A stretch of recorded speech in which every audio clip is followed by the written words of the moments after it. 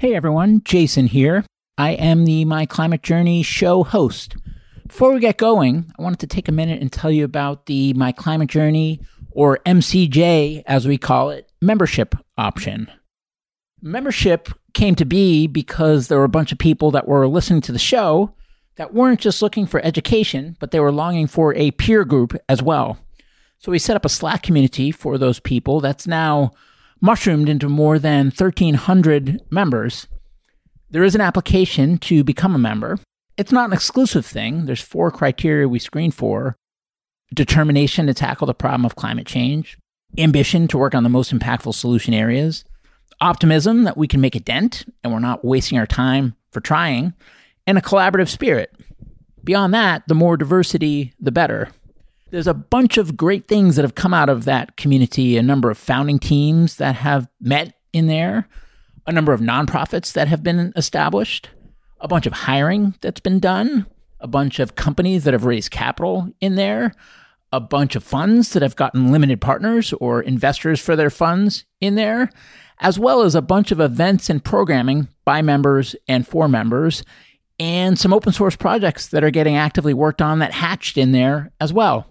At any rate, if you want to learn more, you can go to myclimatejourney.co, the website, and click the Become a Member tab at the top. Enjoy the show. Hello, everyone. This is Jason Jacobs, and welcome to My Climate Journey. This show follows my journey to interview a wide range of guests to better understand and make sense of the formidable problem of climate change, and try to figure out how people like you and I can help.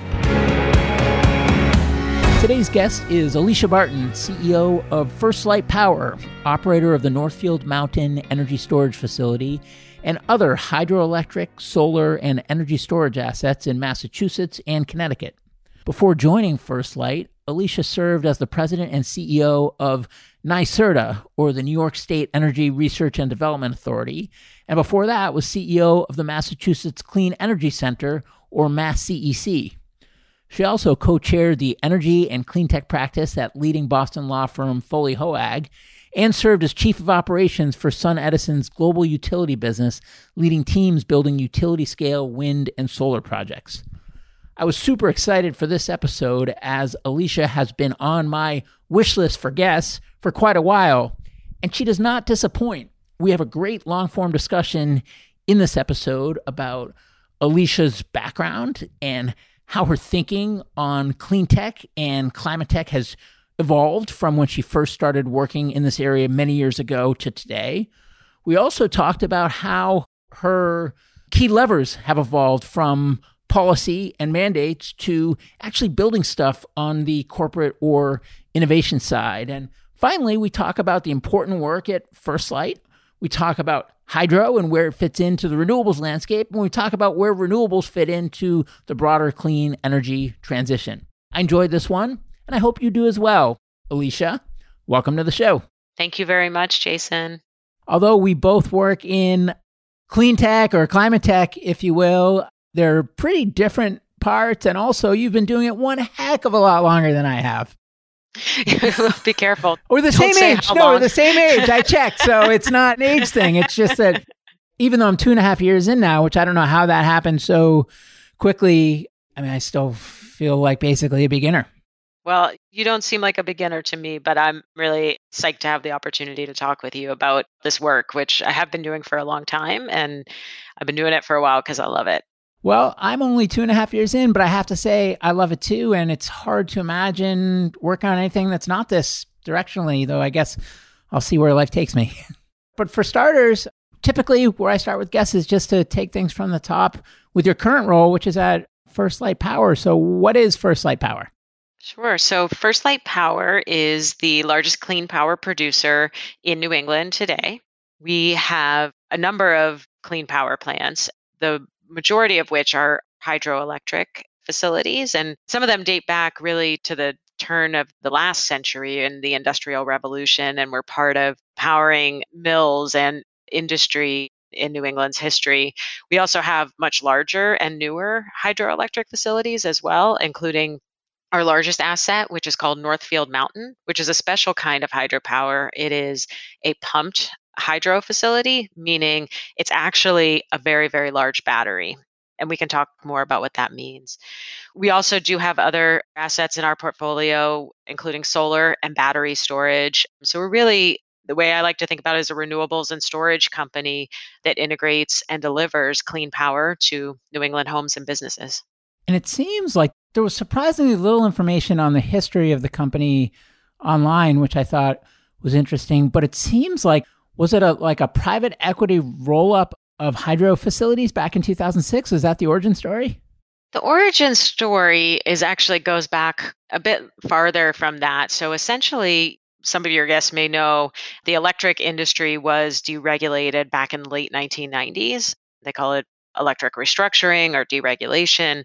And at that point, most of the assets, except the newer ones that are in First Light's portfolio today, they were in the utilities portfolio back in the day. And so when the electric industry was restructured, that's the time when First Light became an independent power producer. That's kind of the term of art you hear in the industry, IPP, and has had different owners during that time, including some that look like private equity, some that are more like a global utility. So Engie, which is based in France, was the previous owner of these assets until 2016 when our current owners bought the portfolio. And we are 100% owned by PSP Investments, which is one of the largest pension funds based in Montreal, one of the largest Canadian pension funds based in Montreal. Got it. And that's interesting. So the assets were under one roof historically before that. It's not that they'd come together from disparate places. It's just that they had changed ownership various times over the years. That's pretty much right. And you may be familiar or not, pension funds have become a major investor in the clean energy space. So First Light's not totally unusual in that respect. These are funds predominantly that would historically look at just investing in infrastructure. They look at long-term stable returns and also invest, because they invest, in this case, the public money of people in Montreal and Quebec. They take care and a lot of responsibility in what they invest in as well, is generally kind of the profile of a pension fund investor. And so a number of years ago, I think clean energy started to look very attractive to an investor with that particular profile. So you see a number of companies, assets, and others that are increasingly being sponsored by pension funds like ours. And we're very proud to have the parent and the partner that we do in PSP. They are really focused and have made major commitments on corporate ESG and inclusive growth. And really, we're proud to be part of a portfolio of companies that are led by a team with that kind of vision. Now, I know on the venture side, it seems like it's been more bursty, where there was a big influx of capital in the early 2000s through, say, 2008. And then it was kind of the dark years for a while, and there was some hardcore people that stuck around, but a lot of the capital was focused in other places. And now it seems to be picking up again. But on this more infrastructure investing and institutional investing at the pension fund level, has that been more consistent all the way through, or how has that trended over the last, say, decade or so? I think it is somewhat of a newer trend. It did not follow the venture boom and bust cycle, but it is, I think, following the venture boom and bust cycle and realizing that I think clean energy, clean tech, now many people call it climate tech, whatever term you want to use, that it resembled something riskier in the past. And we've seen that with other companies as well that had kind of, again, a private equity or venture backing end up being sold to more institutional investors, as you described it. That's definitely a clear trend we see in the space. And as we sit here in February 2021, I would say we are now witnessing truly unprecedented levels of investment into this space. And there's a lot of opinions you could have about that and whether it's actually getting a little too overheated, as some people think. You've probably seen a lot of announcements around companies going public in our space. That's been really predominant over just the last 3 to 6 months. We have seen a massive jump, particularly in companies going public via these SPAC entities, which is a special purpose acquisition company, or sometimes called in the industry a blank check company. And again, that's really being fueled by, I think, a global recognition that this is not a cyclical business any longer, but is really set up with significant macroeconomic tailwinds in terms of where the world is going for how we get the energy we need to power our lives. And well, there's so many things I could dig into there, but before we get too far down the path, I think I read that you've spent your entire career working on climate. Is that correct? Yeah, that's more or less correct. I jumped into my career wanting to work on climate. So I'll say that for sure. And that even And where applies. did that come from? Before you start talking about what you've done with your career, like how did that happen? I think, like a lot of people, I just feel strongly about nature and the environment. And that was kind of instilled in me as a child. Our family vacations were all camping. And frankly, I think it's because we didn't have a lot of money to go to like Disney World every year. But as a result, that's where we spent our free time, was really in nature and doing things like camping. And so I also gravitated early towards science. So I studied environmental science for my undergrad. And I guess I will reveal my age by saying this was back in the late 90s when I was at The Ohio State University for my I undergraduate was studies. 98, so I'm actually older than you. You don't need to feel bad. But like, I don't know, Jason, did you think about climate change back then? Like I did. And I think people think like we didn't know about climate change in the 90s, but we definitely did. And maybe we didn't do a lot about it, but it actually was already widely scientifically recognized at that time.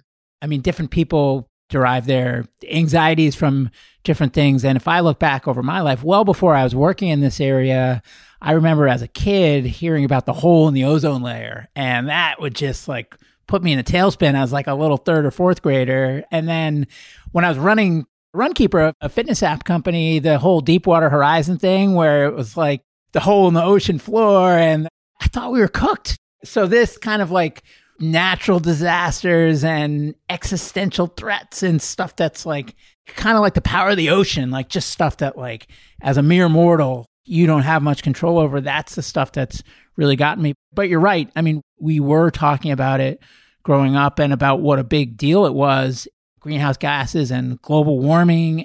And yet, I mean, even today, it seems like although people are celebrating because there's more energy and momentum, it's just taken so much too long and too slow and too incremental relative to what we need. There's no two ways about that. I feel like sometimes it's a dubious distinction almost to say how long I've been working on some of these things. On the one hand, obviously I'm passionate about it and that goes back a long ways, but we haven't made as much progress over 20 years essentially of my career that I would like to be able to report on. That being said, like as I look forward at the next 20 years, I think we're totally going to start to see the force multipliers happening here. And we are going to be running at a much, much faster pace. No doubt in my mind. You're pretty uniquely situated because I mean, we do not need to go through your career sequentially, but I know, I mean, you've come at it from the state government side, you've come at it from the legal side, you're now running a big company, you ran a big state agency in New York, you've had a number of different perspectives here. And I'm curious, I guess, I mean, this is going to be too big a question for a single question, but I'll give it a shot anyway. Actually, okay, two separate questions. The first question is just all these years working on this problem, how has your perspective changed on the problem? Not on your role or your organization's role or anything like that, but on the problem now versus when you started. Essentially, I think the biggest pivot in my perspective really came, gosh, I want to say it was like not quite halfway into this 20 years of working on this issue that I talked about, but maybe 7 or 8 years in. And when I thought about what could I do to help tackle this problem when I was in college, when I went to law school, and then when I was earlier in my career, I really had in mind the models of, I guess, the environmental regime that we had in place at the time, which is very much a regulate the problem to solve it. And that was what I was focused on. I wanted to see us get to cap and trade or see us get to just much more stringent requirements on power plants and the like. And what I really shifted my own perspective on, and you can see it clearly in moving from predominantly legal background to moving to more of the management type roles I've had, is I decided that building the alternative was going to be the best way to alter the status quo, was not necessarily just to regulate the current system out of existence, but to build a system that was better, that was really going to be better all the way around, and to demonstrate that for people. Just to double click on that for a moment, the decision to move from working on the policy and regulation side to the building the better solution side, how much of that was because you came to believe that that was more effective, irrespective of who's driving it, versus just being more fun and fulfilling and a better fit with your personal skill set? I do think in many ways it's more effective. And I don't say that to the exclusion of regulation at all. I certainly support robust regulation on pollution. That's, again, kind of where I've worked my whole career. But the thing about clean energy and building this future is it's not just about sort of the shortest path to the highest number of electrons, although that's really important. It's we're building an industry. It comes along with jobs. It comes along with not only climate benefits, but air quality benefits. There's just a lot of things, including at this point, lower cost, that are indicia of why it is a better product, as I like to say.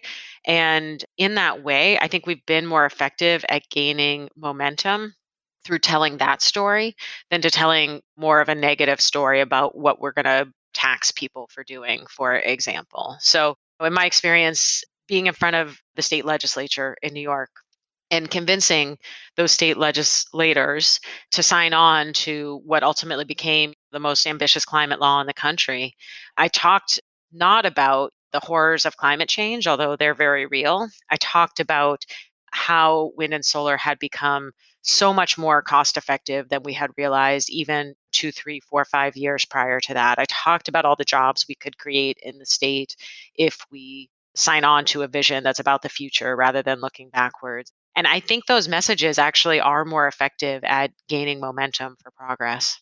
So, does that mean, from a regulatory standpoint, that you would advocate for more of a light touch approach from government as it relates to this transition?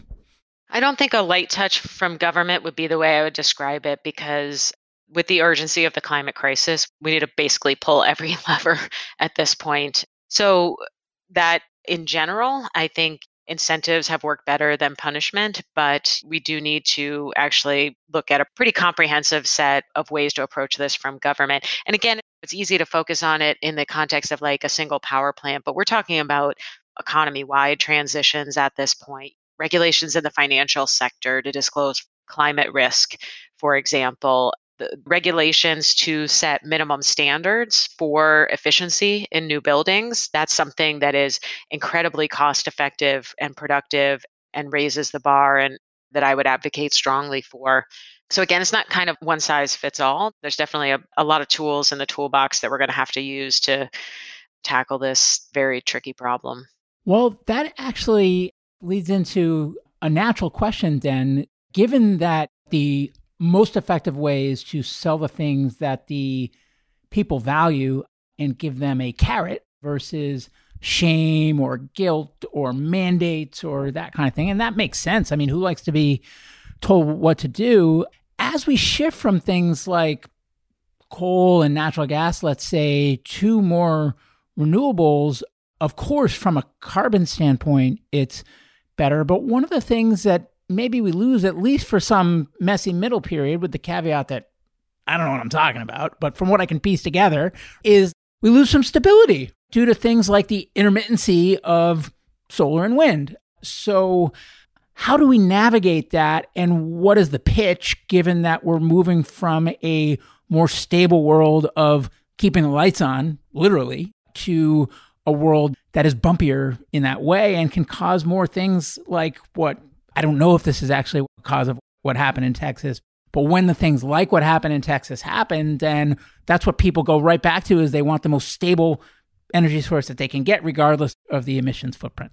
I got to say, like, straight out, it is fake news to say that renewables were responsible for what happened in Texas, or that they will lead to widespread grid instability in general. So I don't dispute, and I know you're right, that a lot of people think that, and that there is a lot of fear about moving forward and away from tried and true approaches.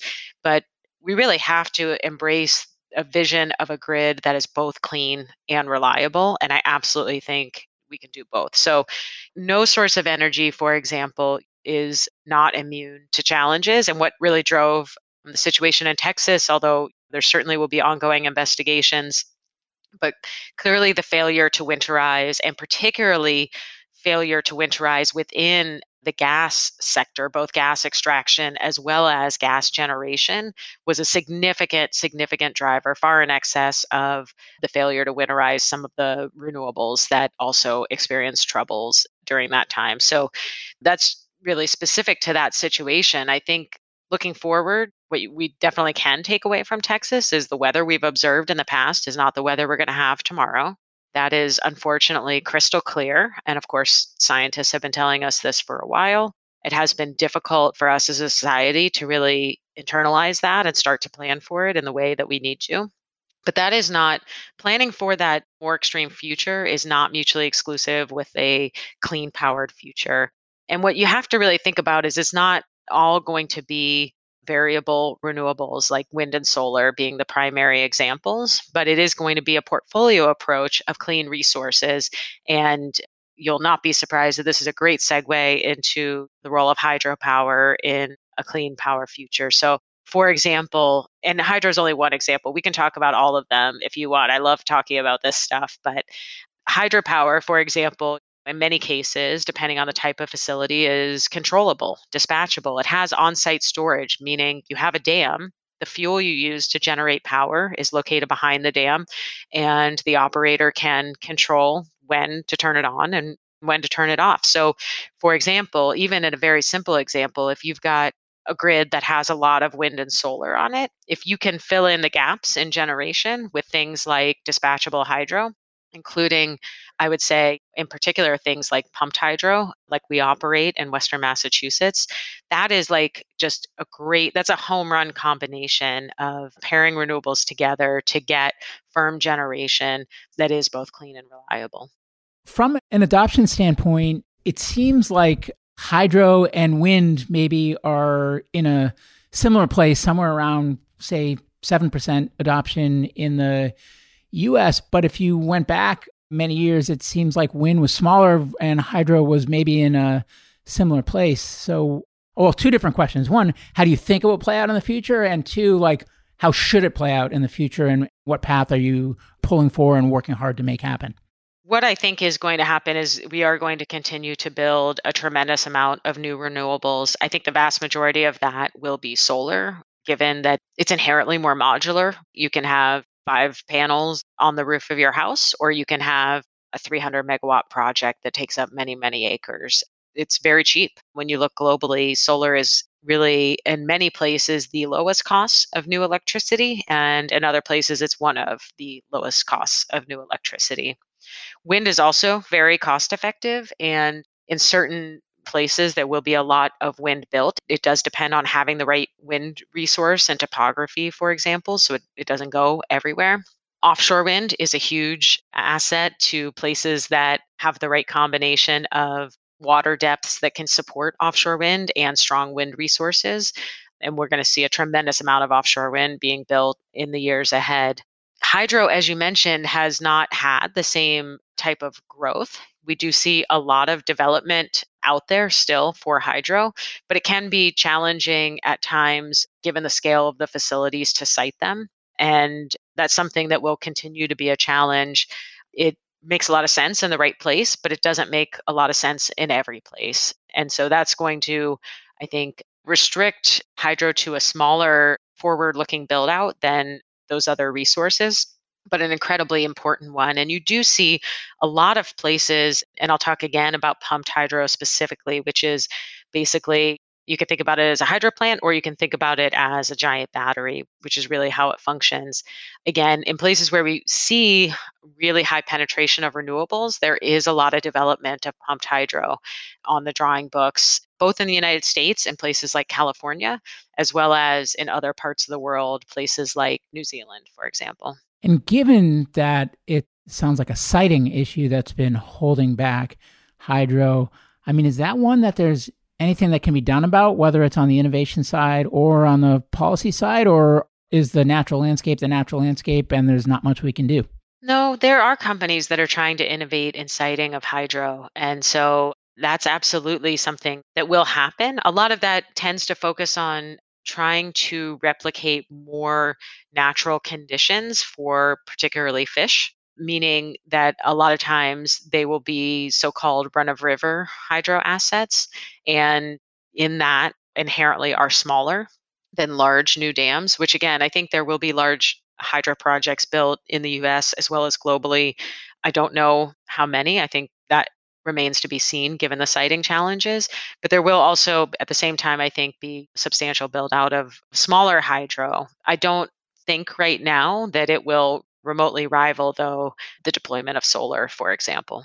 And when we teased this episode on Twitter leading up to this discussion, there were a couple of good questions. One question from Brendan Anderson was around how the new Massachusetts climate bill and how that will impact First Light and its customers, and also more of a general question around how policy impacts the First Light Power business in general.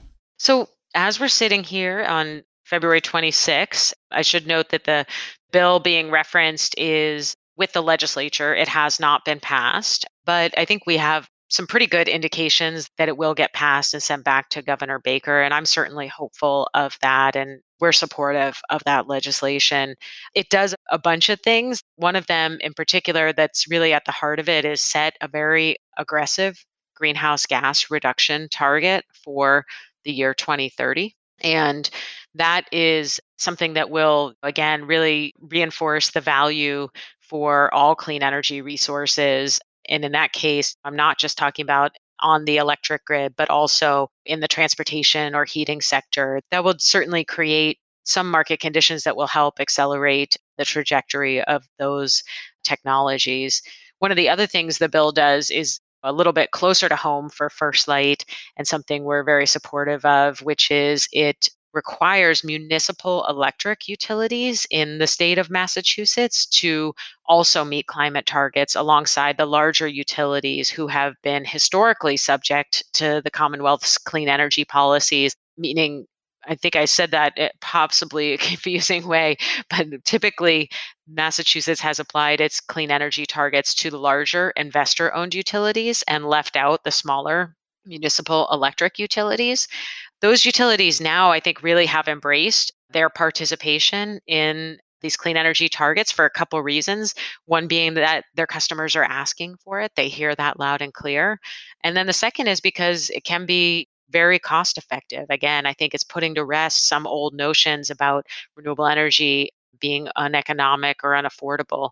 Last fall, First Light announced the largest renewable power purchase deal with New England municipal electric utilities that had been done in New England to date, and will be directly again supplying more than 25 municipal electric co ops directly with clean power from locally produced hydropower.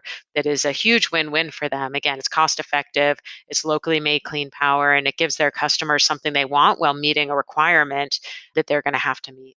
A related question, this one was from David Brewster, one of the Enernoc co-founders, was asking about managing the interplay between the federal wholesale market rules and the state policy objectives as it relates to renewables. And that is a huge issue that we need to confront as an industry and something I do spend a lot of time on. So, to set up where we are today, essentially, clean energy and climate policy has been driven at the state level, and some of it has occurred at the federal level. Largely not under the Trump administration, but certainly under the Obama administration, and even going back prior to that. When it comes to wholesale electricity markets, which admittedly is a pretty wonky area of life that not a lot of people spend a lot of time thinking about, but our electricity really is governed by federal rules that cover regions, and interstate areas like New England is its own region for the purposes of regulating federal power. And so the disconnect between a federally set program in that context for the region of New England and the state policy objectives of some states in the region, and they're not all uniform, has been difficult to reconcile. And we've come to a place where, frankly, there is a significant amount of conflict between the state rules and the federal rules. And that leaves a number of companies, mine included, in a difficult spot for getting the stability and reliability of market signals that we need to see to continue to invest in our business. This is something that now that the Biden administration has taken office, their new commissioners at FERC, or the new chair at FERC and one of the new commissioners, have certainly highlighted this is going to be a priority for them to look at, is how to harmonize the federal rules and the state rules. David asked a great question, of course, coming from David, but it's too early to say which way that's going to go. I can share my perspective on it, which is we need to take this head on and we need to address it sooner rather than later. Again, I think that's just basic for any business wants stability in these markets. And we'd like to see that as fast as possible, acknowledging that it does take time to overhaul market rules. We need to embrace a system where we understand that the states are focused on decarbonization, and that should be our goal. First Light strongly supports the New England states and their push to decarbonization. And when we do that, we need to do what I said before, which is like use every tool we have available that is both clean and reliable. And that means supporting new renewables. It means supporting existing renewables. It means supporting new energy storage and supporting existing energy storage. And again, trying to come up with a set of rules that will really wean us off of the fossil fuel infrastructure of the past and put us on a stable path towards, again, that clean, reliable grid that we really, really need.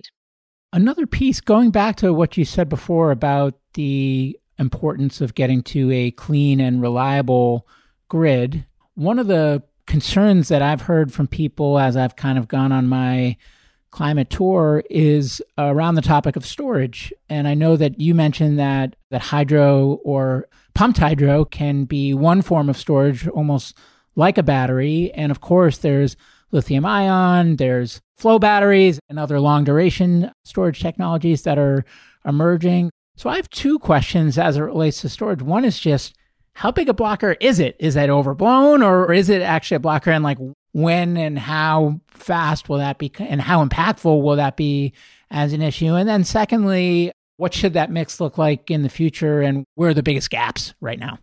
I think we do need a lot of storage to make the renewable powered future work. And thankfully, we're seeing a lot of opportunity to make that a reality. I think it comes primarily in understanding that various storage technologies, and you highlighted that there are more than one, will each need to play a role, and we need to try to channel them to the roles they are best suited to play. So, for example, lithium ion batteries have gotten very cheap in recent years compared to historic costs. They will continue to get much cheaper, particularly as we see electric vehicles really scale and continue to drive down the cost of battery technology. Those tend to be in the 4 or 2 hour duration is mostly what we see today. And we're going to need a lot of those. And they do a number of things. They can be located behind the meter so that they act in a way like energy efficiency to curtail peak demands. They can be on the front of the grid to give short bursts, again, 2 to 4 hours of energy when they're needed. They can provide regulation to the grid, helping stabilize the grid. But we also are going to need much longer duration storage technologies. For example, pumped hydro, which again, I think is a key solution and tends to run at various durations. Our facility is just under 8 hours, and that fills a different need. It really can be, for one thing, tends to be at larger scale. Our project is 1,200 megawatts, and we also have a smaller pump storage facility as well. But having fast dispatch, 1,200 megawatts, able to run for almost 8 hours, is a massively important tool for integrating things like offshore wind off the coast of New England here. We are also going to need longer duration than that as well. And so you have to put it in the buckets of more modular, shorter duration, larger scale, longer duration, as well as multi-day or seasonal storage opportunities. And there are a bunch of technology companies that are really pioneering in that longer duration space that I'm super excited to watch. A number of them in the Boston area, just as First Light is. Nice. And in terms of that clean and reliable grid, where are we today in terms of getting to that vision? And I mean, we just talked about storage, but Is that the biggest blocker, or are there other things that need to be unlocked or changed in order for us to truly fulfill that vision? We have a lot of work to do to get to that vision, but I also think we have a lot of momentum towards that. So, in terms of where we are today, depends what part of the country you sit in. California has done a very impressive job of adding a lot of renewable energy in recent years and is getting to a grid that is more substantially renewable than almost anywhere else in the country. Texas has also added a lot of wind and solar in the Northeast here, New York, where I've spent a lot of time, and New England, where I live now, we are at smaller numbers. We have a pretty healthy base of installed hydro, for example, and then a few thousand megawatts of wind and a few thousand megawatts of solar, rough numbers in both cases for New York and New England. We need those numbers to increase dramatically. And there is a huge pipeline that is waiting to be built, both in New York and New England, of things like, again, offshore wind or larger utility scale solar projects, as well as land based wind projects. And the gating criteria there at this point is really getting through the permitting process and the siting process, which I do think is going to be nationally one of the single biggest challenges we face is whether our regulatory processes for building large infrastructure and community acceptance of building large infrastructure will allow us to go at the pace that we need. I don't think it's a technology problem in those cases. And again, starting to see increasing development pipelines for battery storage as well. The economics in some cases are not there yet. In other cases, I think they'll be there very soon.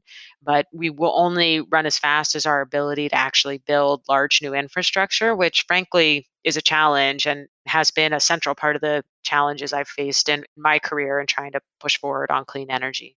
And what should the role of fossil fuels be in our future? And what should the role of the current oil majors be in our future? The role of fossil fuel in the future is going to have to change dramatically. And frankly, there's going to need to be less of it. Just no two ways about that. And that's not an easy shift, and it's not a popular one, depending on some people's perspectives, but it is something that we're going to have to do if we are going to get to our climate targets, which I would argue strenuously we need to do to preserve the inhabitability of the planet and safeguard our communities and our families.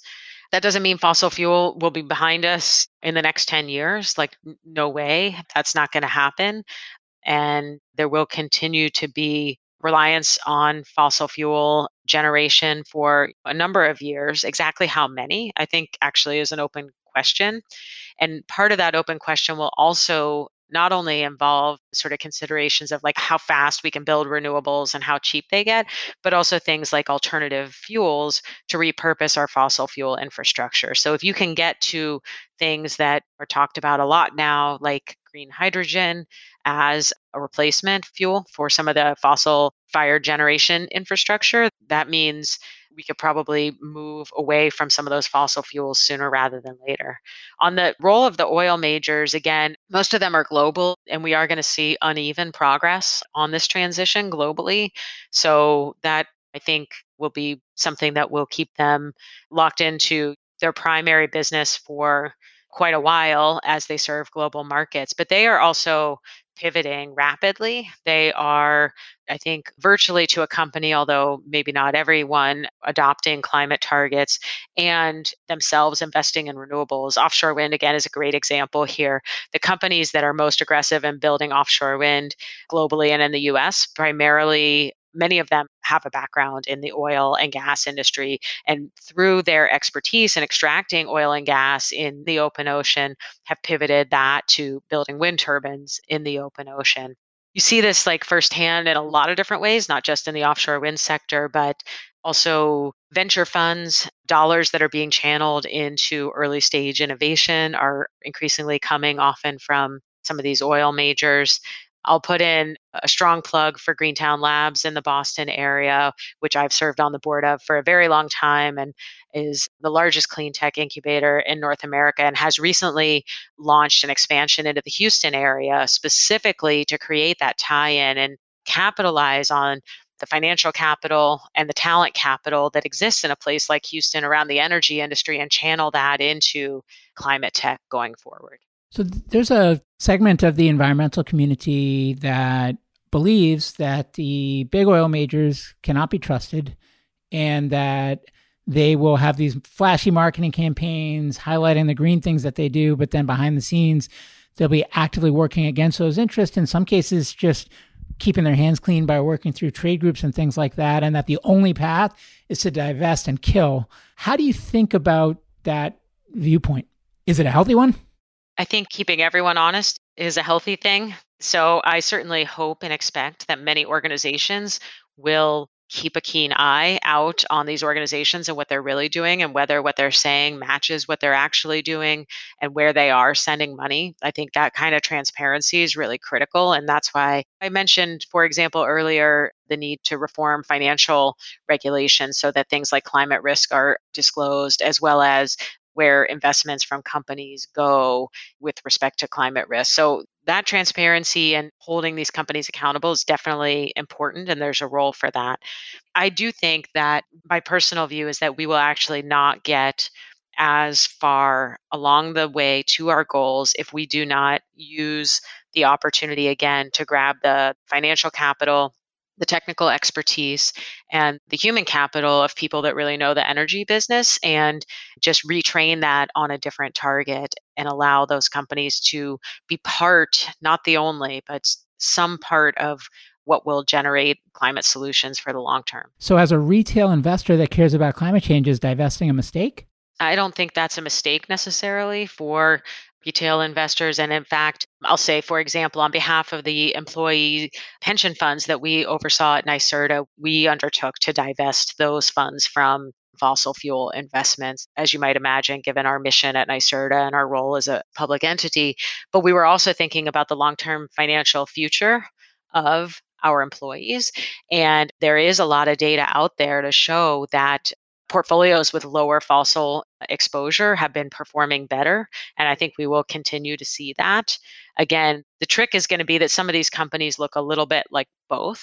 And that's a harder call, which is why, again, I think the information disclosure and the transparency is key. And one of the things that I personally wrestle with is, so take like carbon capture and storage at point of emission, for example, where you could continue to burn dirty fuel and you could just capture the emission either at the plant or with a piece of hardware attached to the car or things like that. Or another example would be like using sensors to monitor natural gas pipelines to identify leaks and plug them. Some would argue, well, of course we want to do that because leaks are bad, methane emissions. And then others would say, let's not waste our time with that. Let's just get off of natural gas as quickly as possible. And that's a Band-Aid that's going to give people an excuse to not move faster to get off of natural gas. So do you wrestle with that tension, or do you have a clear view there one way or another? Some of these solutions are in conflict. And I think in each case, it's really like, what's our alternative? So again, if you're talking about the output of a conventional fossil fueled fire power plant and whether to install air capture, I think to myself, what's the alternative? Well, in this case, I think actually renewables paired with batteries is like a pretty good alternative to that. And so I don't see why, and I would not personally invest in direct air capture for those assets. When it comes to the fact that we have in much of our nation a very widespread build out of natural gas infrastructure that under any scenario is just not going to go away immediately, I don't think that's realistic. And meanwhile, while we are generating methane emissions from those pipelines, we absolutely should try to reduce methane leakage as much as possible. That's something that we can do in some cases immediately, and it should be done and should not wait for a longer solution where we move away from natural gas more systemically. I do think we basically need to make that move, but I would not personally avoid short-term or interim solutions and let the perfect be the enemy of the good here. We've got a lot of carbon to reduce, and we need to go grab as much of it as we can as fast as possible. I've heard similar recently in some back and forth on Twitter about things like carbon removal and how people knock offsets and they say negative emissions instead, but negative emissions is actually a distraction because we should just be focusing on reducing our footprints and changing our lifestyles and getting off of the dirty sources faster versus just, again, like we should stop producing so much trash versus figuring out how to store the trash that's already out there. Do you feel similarly, kind of an all of the above? I just don't think it's one size fits all. All of the above is actually a bit of a weighted term, I think, in climate circles. because that was a prior government policy that many people would argue kind of gave cover to keeping fossil fuels in the mix longer than we might otherwise want. So I'm not going to like borrow that term specifically given that, but it's not one size fits all. And I think location matters a lot. And we have to remember that we are undertaking a period of transformation that really does not have historic precedent. The amount of changes we need to see in how we use and generate energy, not just electricity, but all forms of energy over the next 2 decades has never been done, even though we've had historic changes in our energy supply. And we went from whale oil to coal, and then we went to natural gas and all this. But it was done over time periods that don't resemble anything like the compressed time period that we have in front of us or the scale that we're talking about. So I don't think we can, with like intellectual honesty, say there's a clearly right or wrong answer to this. And depending on the circumstances and the location and what's really possible from not only an infrastructure and technology standpoint, but from a human acceptance and ability to absorb the pace of change standpoint. And given what we talked about before about how mandating and regulating isn't necessarily the best way, but at the same time, it is important that we get policy done, but we should do so by talking about jobs and a cleaner future and better health and things that regular people can relate to. I guess, given that context, what do you hope to see out of the Biden administration? And also, what do you hope to see from the federal government that maybe could carry over from administration to administration, regardless of what side of the aisle they happen to be on? I hope and expect we're going to see a lot of ambitious policy coming out of the Biden administration. And then I, in turn, hope that and expect that a lot of it will be durable, because once you start to show that these policies work and that we're getting better outcomes, I think most people will agree that that's something we should continue. I think in particular, the Biden administration has tried to, I think, build upon the successes at the state level in places like, for example, California, New York, but now basically a dozen other states that have requirements for 100% clean electricity by some certain date. As a candidate, President Biden adopted a target of 2035 for 100% clean electricity. That's more aggressive than any state in the country right now. So he's certainly trying to raise the bar and not just replicate what states have done, but challenge every state to go even farther. And he's also doing it with an emphasis on important related policies. And that's kind of, again, you touched on, and I'm a big proponent of talking about the jobs. And I think President Biden has put jobs front and center. He had a great line during his campaign that said, when President Trump thinks about climate change, he says hoax. And when I think about climate change, I say jobs. And we're going to see that emphasis on, particularly in the wake of COVID, building back better, I think is the term that he uses, and investing in infrastructure and investing in clean energy infrastructure is like a huge economic opportunity for the country.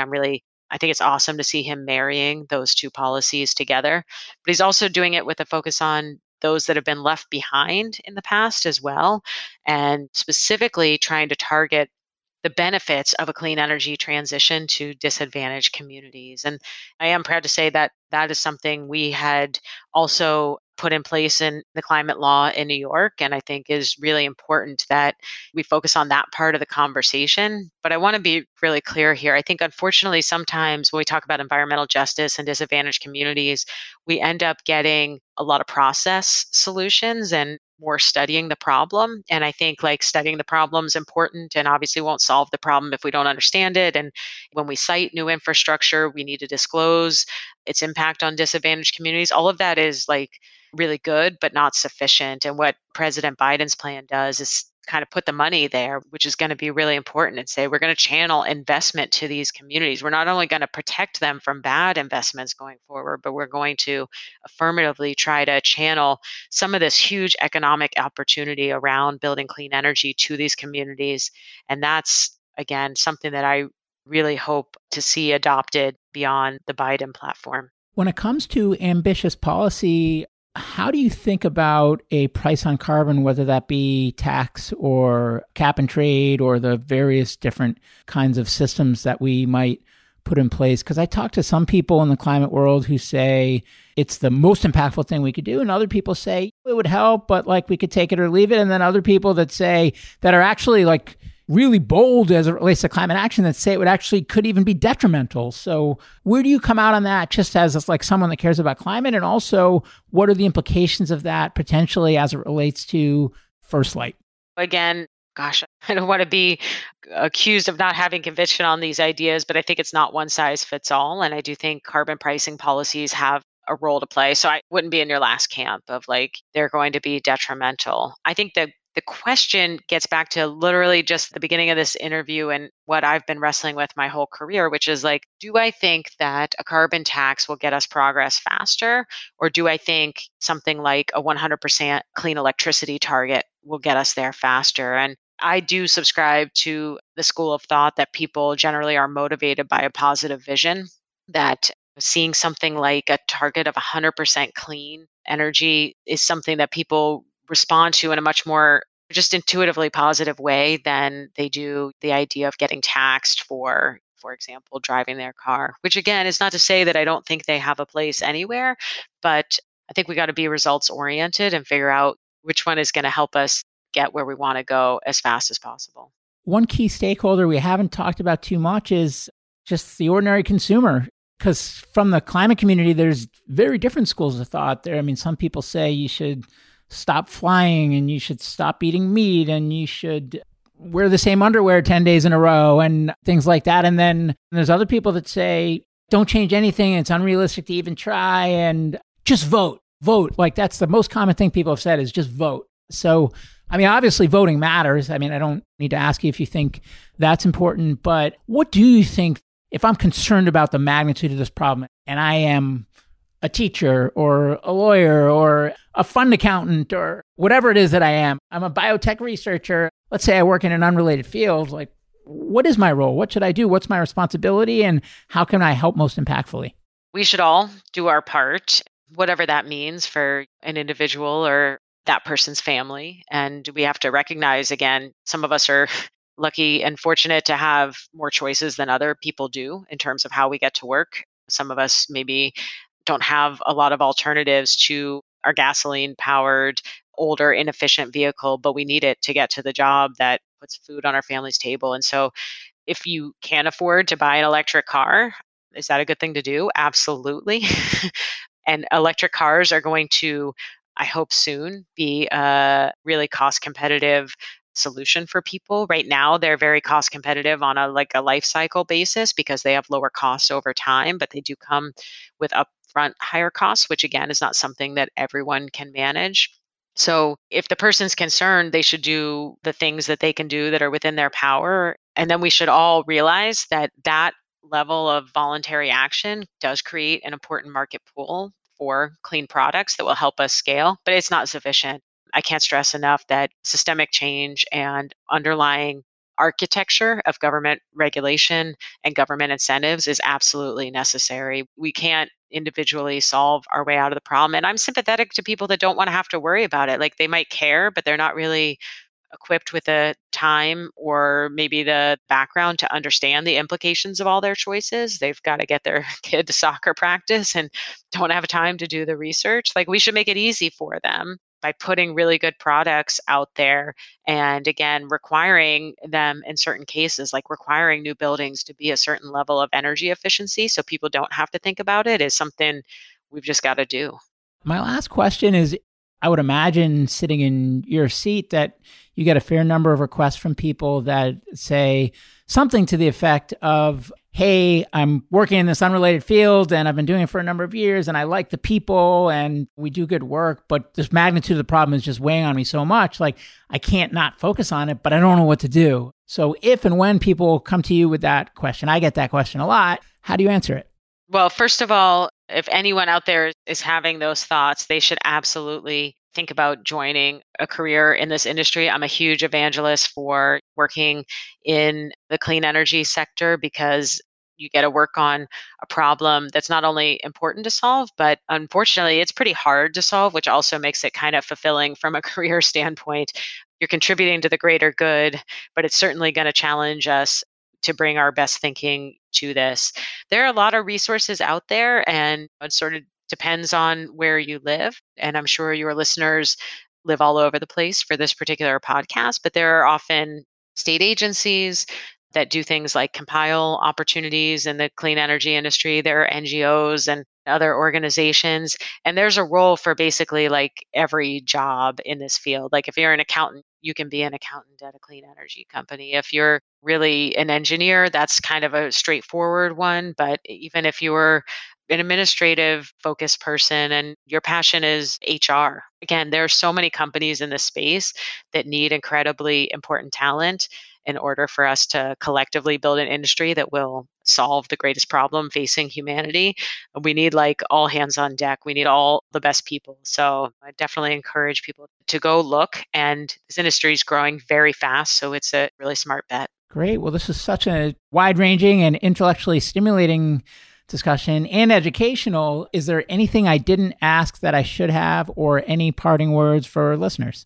Well, I think the only parting words I would say is that through the, as we've said, 20 plus years that I've been working on this issue, I've never been more optimistic about where we go from here. The pace of change is rapidly increasing. We are going up the hockey stick on this stuff, and it doesn't happen overnight. And I know that firsthand. I've worked on many things that we still have not accomplished, even though I've been working on them for over a decade in some cases. But again, those time periods are going to start to collapse, and we are witnessing greater than ever levels of public awareness and engagement on this topic.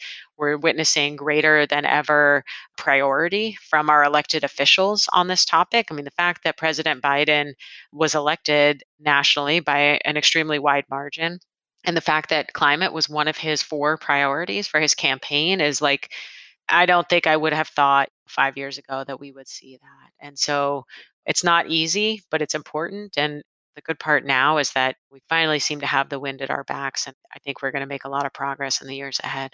Well, what a great optimistic point to end on. So, Alicia, thanks again for coming on the show, and best of luck to you and to the First Light team. Thank you very much, Jason. Hey, everyone. Jason here. Thanks again for joining me on my climate journey. If you'd like to learn more about the journey, you can visit us at myclimatejourney.co. Note that is .co, not .com. Someday we'll get the .com, but right now, .co. You can also find me on Twitter at jjacobs22, where I would encourage you to share your feedback on the episode or suggestions for future guests you'd like to hear. And before I let you go, if you enjoyed the show, please share an episode with a friend or consider leaving a review on iTunes. The lawyers made me say that. Thank you.